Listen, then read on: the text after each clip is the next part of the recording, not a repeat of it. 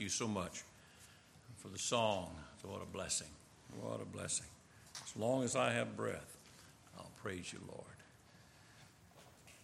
Got new folks today. I'm Pastor Gary Ledbetter. I'm supposed to be semi-retired, whatever that means. I never have figured it out. What we're supposed to do is semi-retired. But we are delighted to be here at Crossroads helping out in the transition time. Pastor Diedrich and his family arrived safely in Missouri, and they had 3 vehicles, and Judson's starter went out on his truck, but other than that, everything else worked out fine. And so we're happy that they are safely in Missouri and the place that God has them at this particular point in time in their life, and we're delighted to be here. Boy, that singing today, it was just a blessing. And hearing those children sing, Jesus Loves Me, wasn't that a blessing? That encouraged my heart. We're going to actually pray with those children. The parents and the children are going to come at the end of the service today, and we're going to have prayer for them because some of them are starting school or have just started school, and we're going to be praying for them as they begin this new school year. We're looking today at the book of Philippians again. We're going to be preaching through this good book over the next several weeks. And we're looking at the book of Philippians, the book about joy, the theme of rejoicing, or the theme of joy is what the book of Philippians is about. Paul is writing to a church about 10 years after the church has started. Remember Acts chapter 16, where Lydia was saved on a riverbank, and then the Philippian jailer saved and his family saved in Acts chapter 16 there in Philippi. And so that's the start of the church, and now about 10 years later he's writing back. There is some problems in the church. Every church has some problems that need to be addressed. It was still a strong church at this time, but there was some fighting going on between 2 ladies we find in Acts chapter 4 and verse 2. Today we're looking at chapter 1 again. We're still in chapter 1. And we're looking at the importance of preaching Christ as the very foundation of our church, of our lives should be that we preach Christ. Even in the midst of difficulties, we preach Christ. Look with me beginning in verse 12 of Philippians chapter 1. But I would that you should understand, brethren, that the things which happen unto me have fallen out rather into the furtherance of the gospel, so that my bonds in Christ are manifest in all the palace and all other places. And many of the brethren of the Lord, waxing confident by my bonds, are much more bold to speak the word without fear.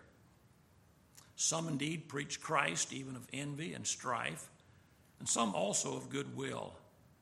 The one preached Christ of contention, not sincerely, supposing to add affliction to my bonds, but the other of love, knowing that I am set for the defense of the gospel.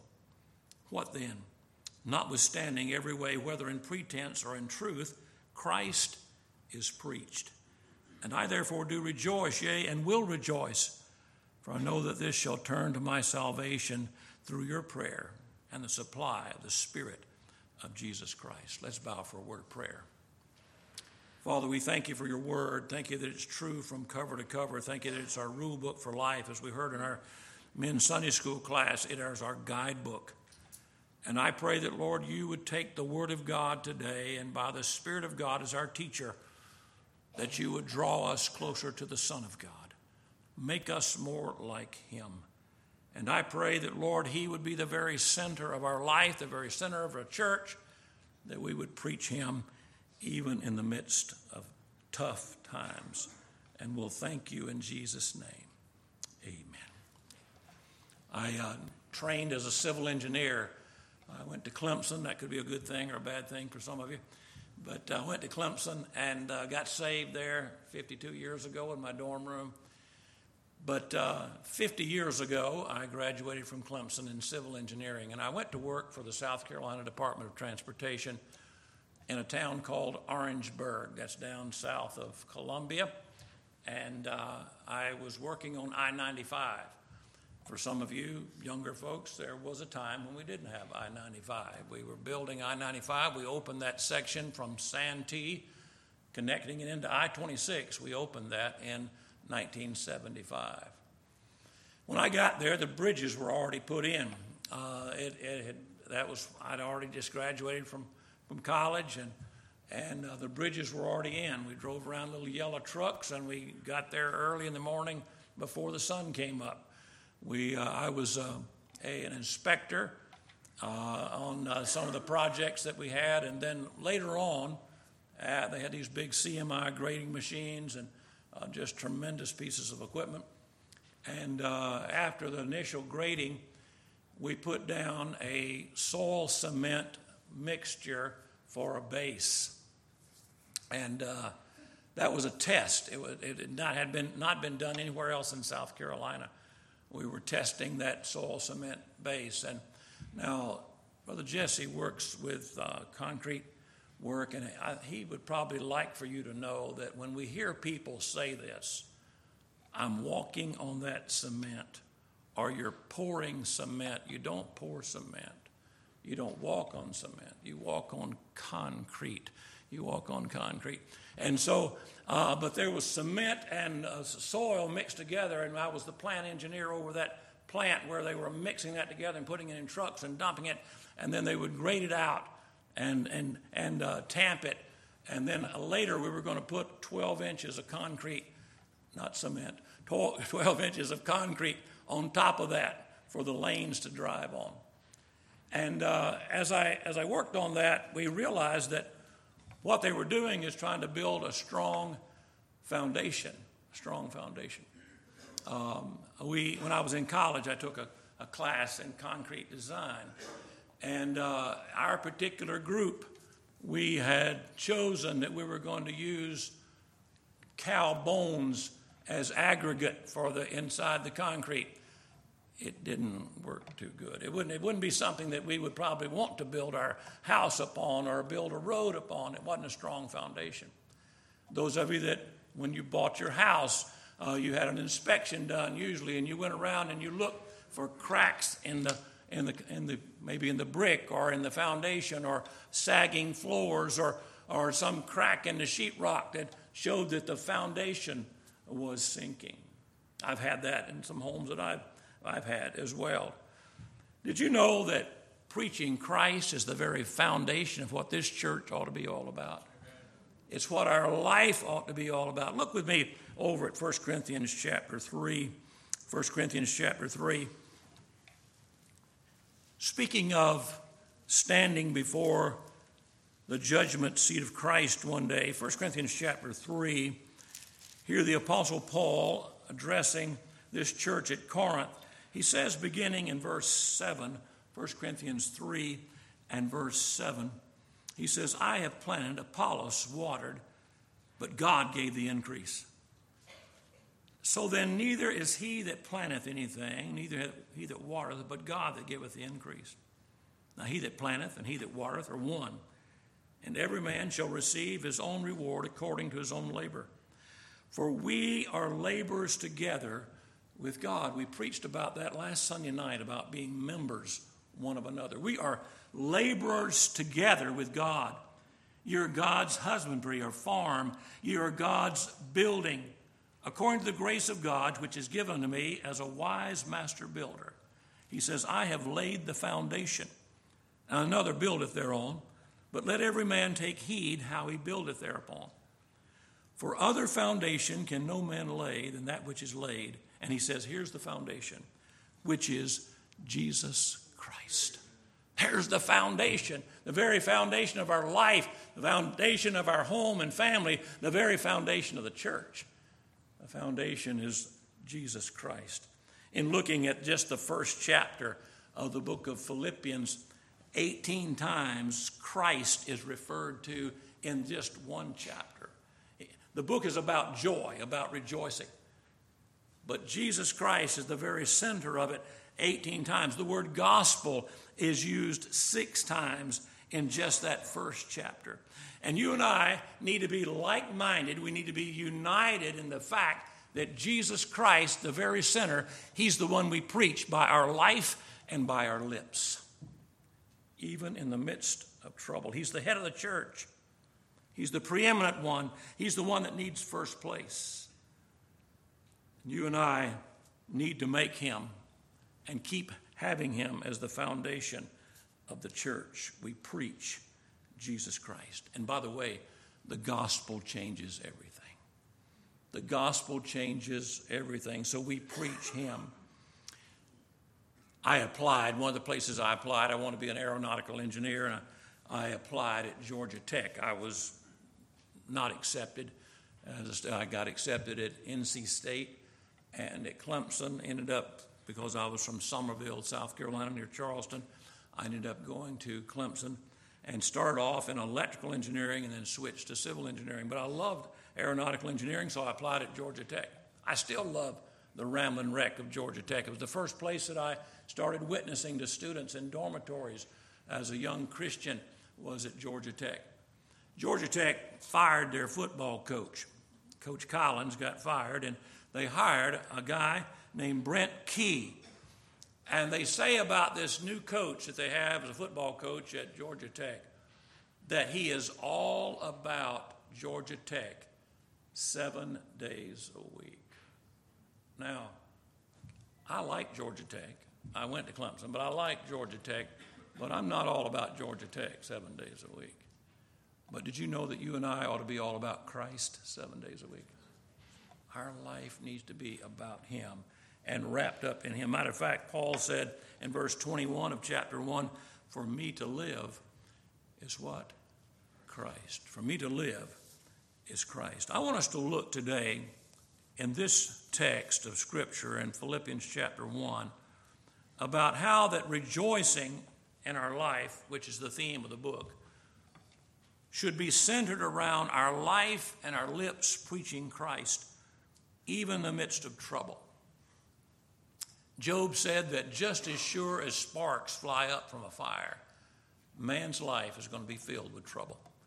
We're living in some difficult times in our country. I'm 72 years old. Some of the things I've never seen in my life are happening in America. But I'm telling you, we can still live this life here if we live it for Jesus Christ, and he's the center of our life. Paul had said in Philippians chapter 4 that we're to rejoice in the Lord always. And again, I say rejoice. And yet, here he finds himself, when he's writing this book, he's in prison. He's in prison in Rome. What does it take for you and me to lose our joy? Do we have a short fuse? What about our own spiritual maturity? Are we growing so that now we're being able to handle things better in the midst of our troubles because we can rejoice and Christ is controlling more of our life? Whether there's pain or delay or things don't happen as quickly as we think they should, or disappointment and life is filled with that, or there's difficulty, you and I, even in unpleasant circumstances, can rejoice, not producing bitterness or dissatisfaction in our life with God's sovereign plan, or it's not time to increase our complaining gift or be unthankful. It's time to repent. It's time in our lives to realize that Christ and preaching him by our life and lips, even in the midst of difficult circumstances, is what we need to be doing. James tells us that in chapter 1 that God uses trials and difficult times for our good and for his glory. And now, as a prisoner in Rome, Paul is writing, and in Romans chapter 1 and verse 10, he makes this statement. He's realizing that even the difficulty of what's going on in his life, that God is still working. He's still in control. And you and I can realize that as well. He says, making request, if by any means now at length I might have a prosperous journey by the will of God to come unto you. He was going to Rome. He was in jail now in Rome. But he realized that if God would bring him there, it was going to be by the will of God, even in the midst of that storm. You remember recorded? I love that story of the storm in Acts chapter 27. I love the name. I like to preach on that because I like the name of the storm. Euroclydon. I just like saying that. Euroclydon was the name of that storm. And they were out there in that boat, and there was no control over it. Tom Farrell used to, when he preached on that text, used to say the difficulty was we let her drive. It says, we let her drive. Whenever you let her drive, you always got difficulty. So it says, we let her drive, and Euroclydon was the storm. In the midst of that, it was taking him to Rome. Here in chapter 1 and verse 12, he says, but I would you should understand, brethren, that the things which happen unto me have fallen out rather to the furtherance of the gospel. What is happening to me, even in prison, is advancing the gospel. The word furtherance has the idea of progress or an army advancing to a better position. He says, this is worked out for the furtherance of the gospel. Verse 13, so that my bonds, I'm here in chains in a prison, even if in a house arrest, my bonds in Christ are manifest in all the palace and in all other places. That's a tremendous text. Look over in chapter 4 of Philippians, just a couple of pages, and look at verse 22. This will make a Presbyterian shout, I like to say often. It says, all the saints salute you, chiefly they that are of Caesar's household. Rodney Griffith has a singing group called Greater Vision. He wrote a song, No Longer Chained. And it talks about how that the Apostle Paul had different soldiers chained to him, and they did it on shifts. They kept it on shift. And so here's a soldier chained to him. You talking about a captive audience?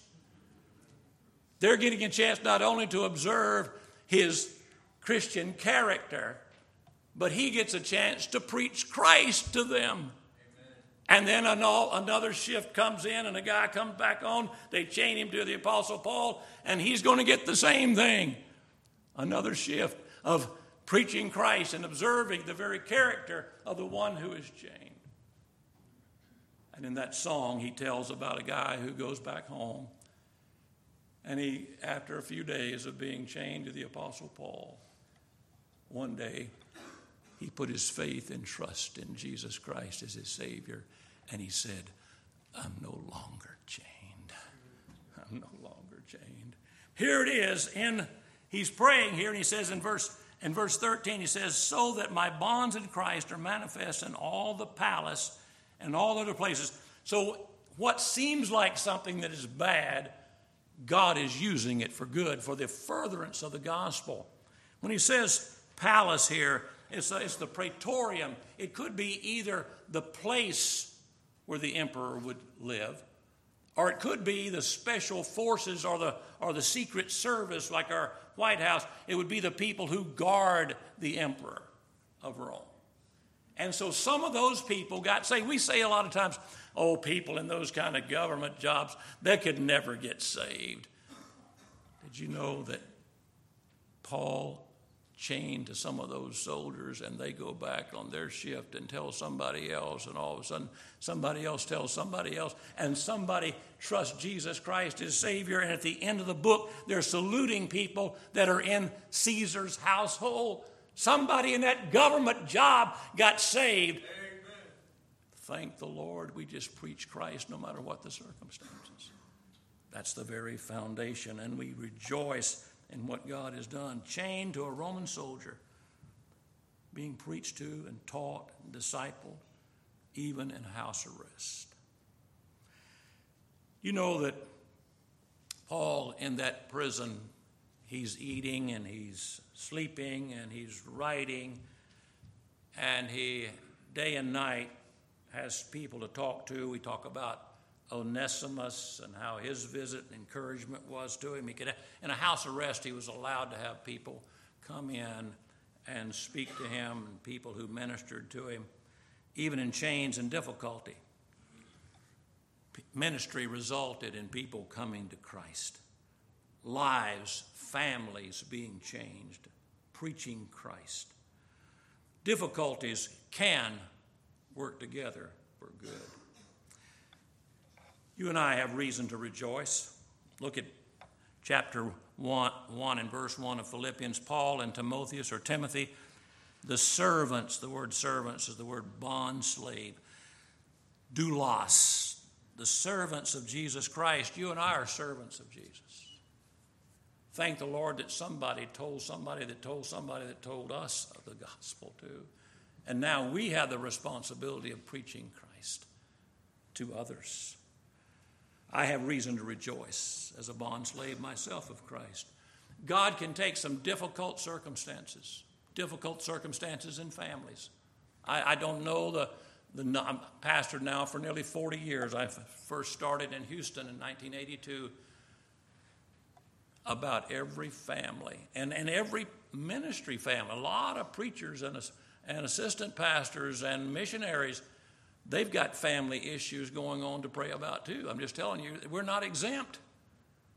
There are difficult times, but did you know that the Lord can make beauty from ashes? He can take some very difficult circumstances and turn them around for good. Look at the Apostle Paul and what he says in 2 Corinthians chapter 12. Many of you are familiar with that text of Scripture, but I want to look at it in light of what we're talking about here, the difficulties that he was going through. 2 Corinthians chapter 12, beginning in verse 8. Here's what he says. For this thing I besought the Lord thrice or 3 times. Whatever it was, that thorn in the flesh, by the way, it was not his wife, this thorn in the flesh, that it might depart from me. And he said unto me, my grace is sufficient for thee.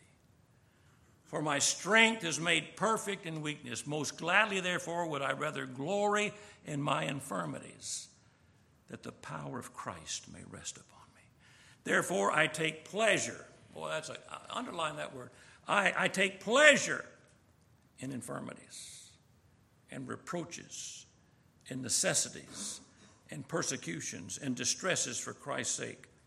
For when I am weak, then am I strong. God is going to take the difficult times and turn them around for good, and he can use it even to advance the gospel, the furtherance of the gospel of Jesus Christ.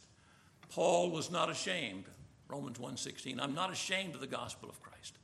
For it's the power of God unto salvation to everyone that believeth, to the Jew first and also to the Greek.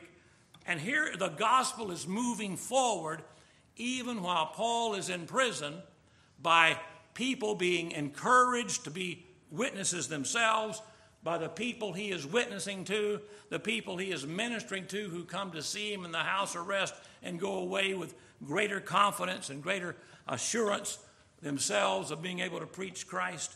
So God is helping progress to happen even in the midst of obstacles in life. Paul said, a great door and effectual is open to me, and there are many adversaries. There's always obstacles in the way. My son, who's the assistant pastor at University Baptist Church at Clemson, they've run marathons. I run to the mailbox sometimes and back. I've never run, you run 26.2 miles.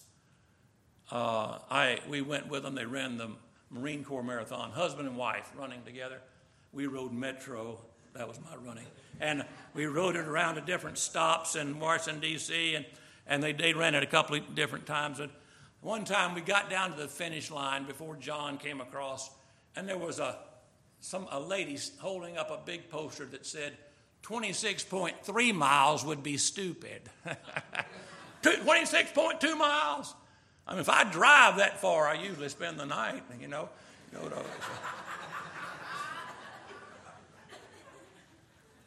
But now they're on a hiking kick.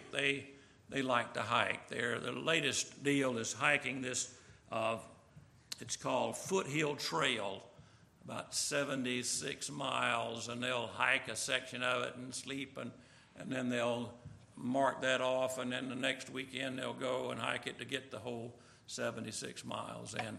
But he tells me, he said, there's a trail marked out, but Daddy, he said, there's a lot of fallen trees across the trail.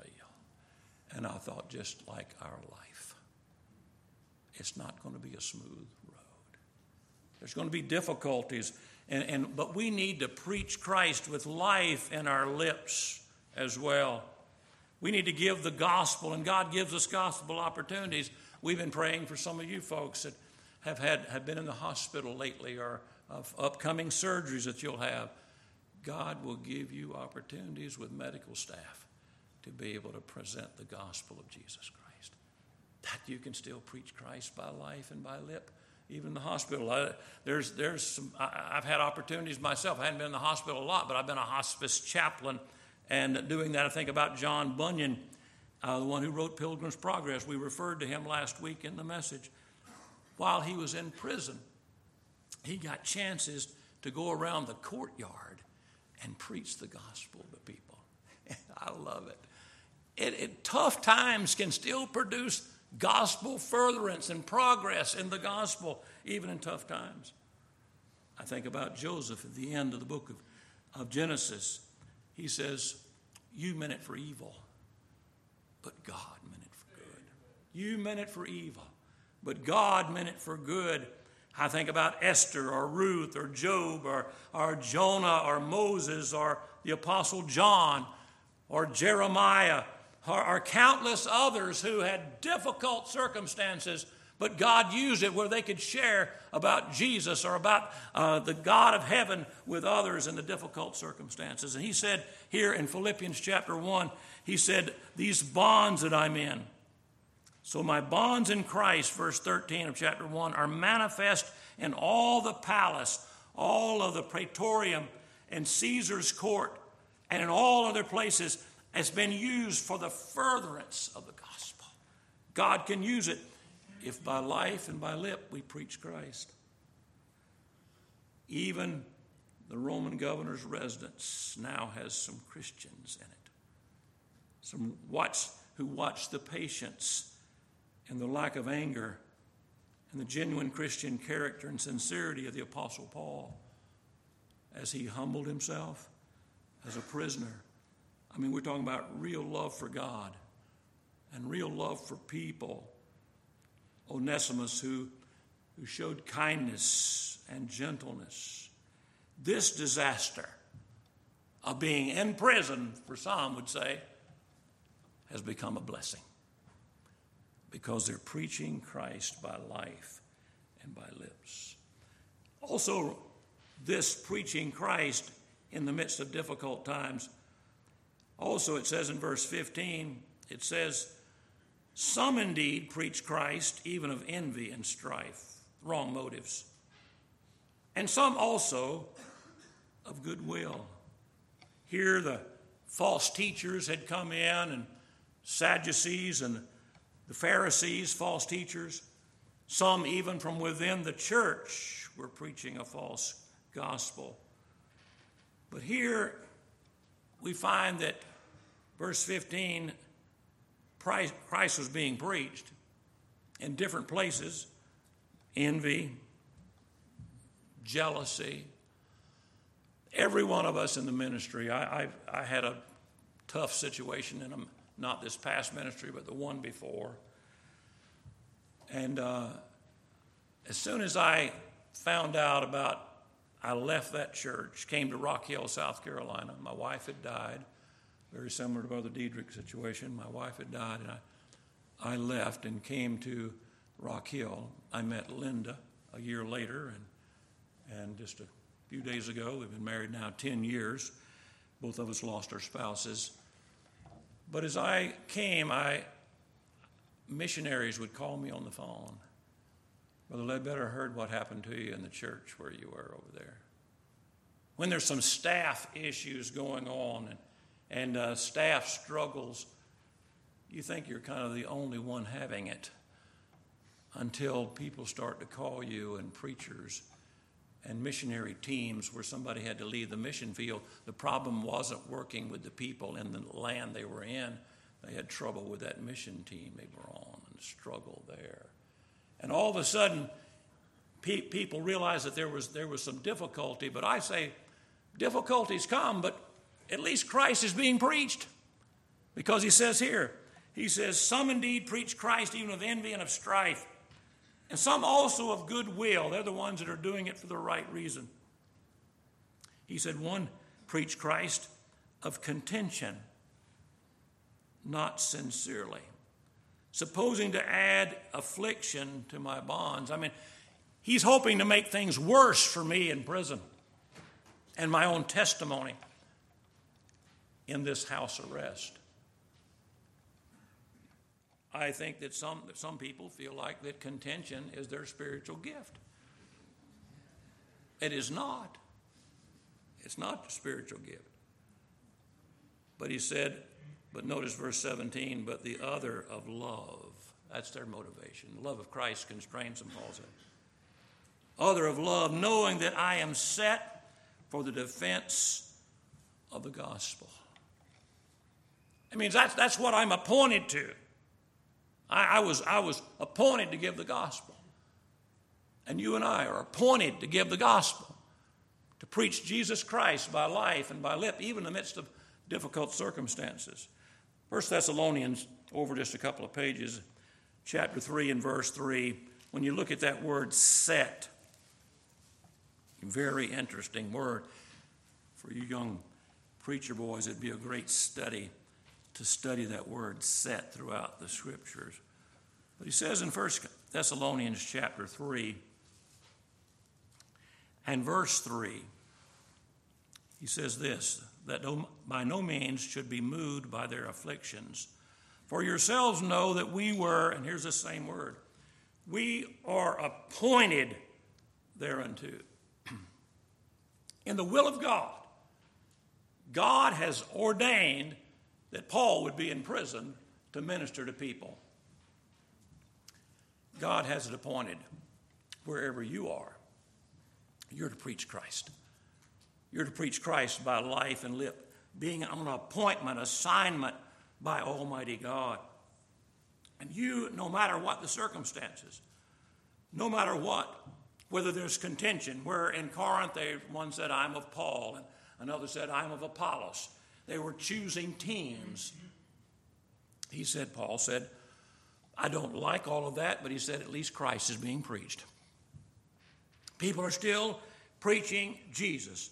Some motivated by envy, some motivated by strife, some wishing that they didn't have what they have, or, saying, I wish I had a better ministry.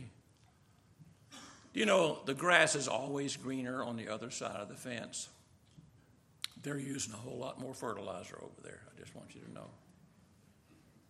Some have envy and wish they were in some other position, some other ministry, some other Sunday school class, some other place.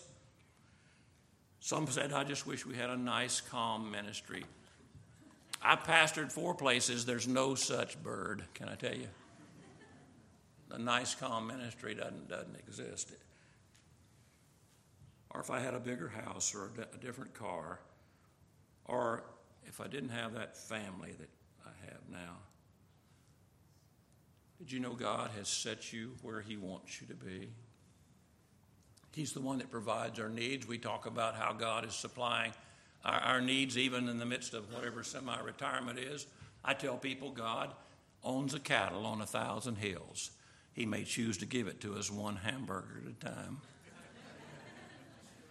But he's in charge.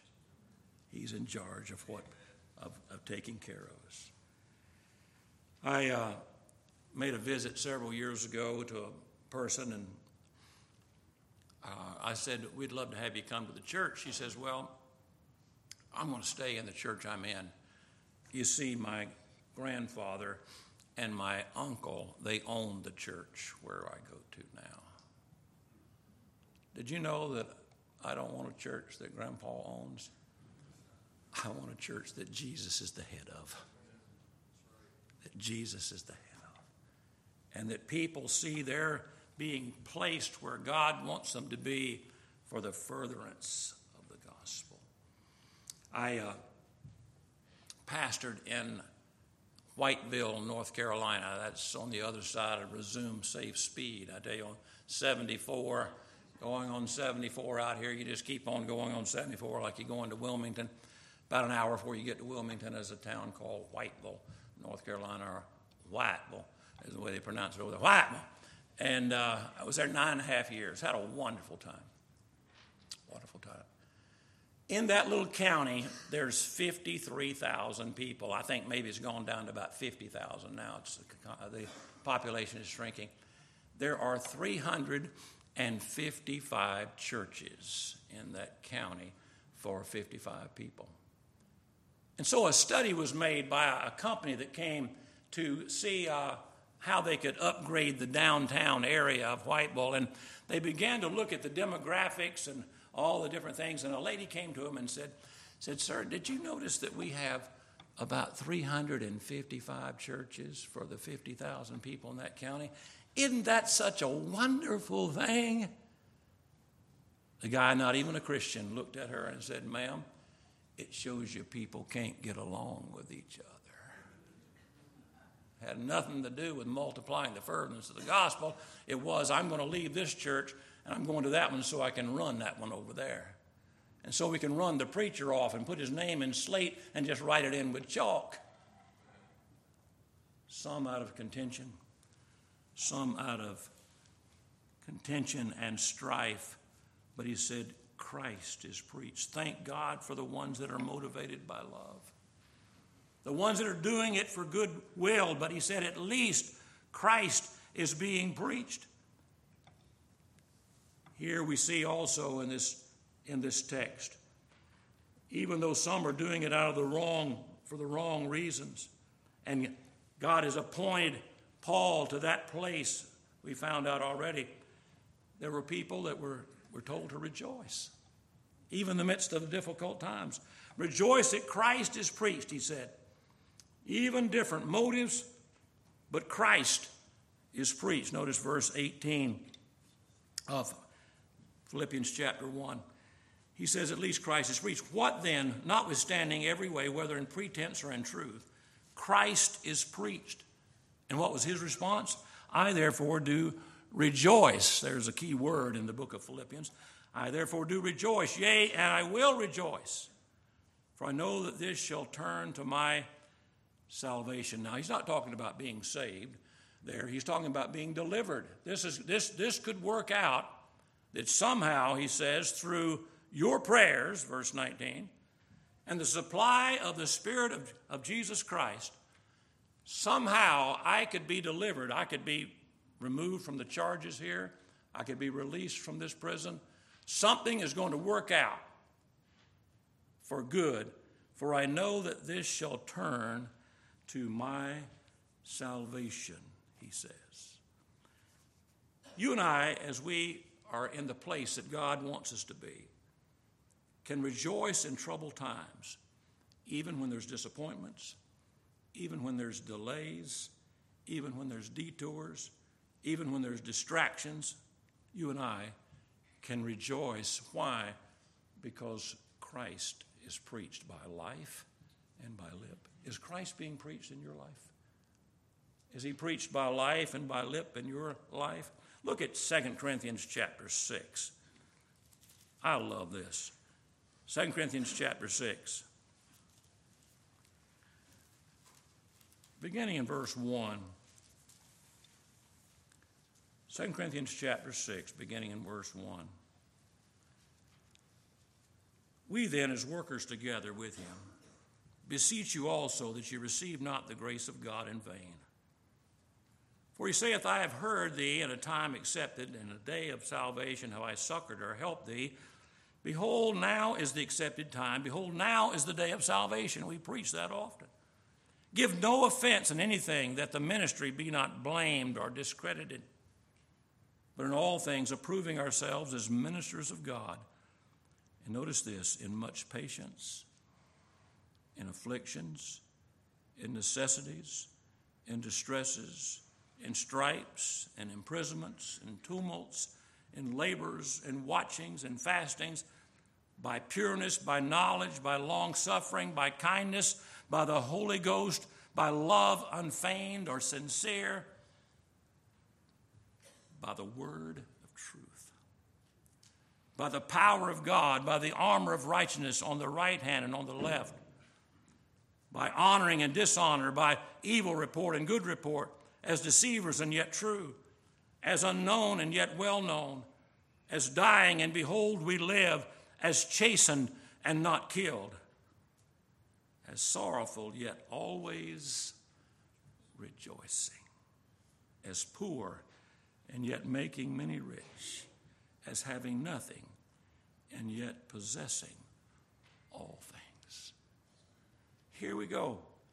Preaching Christ is the foundation.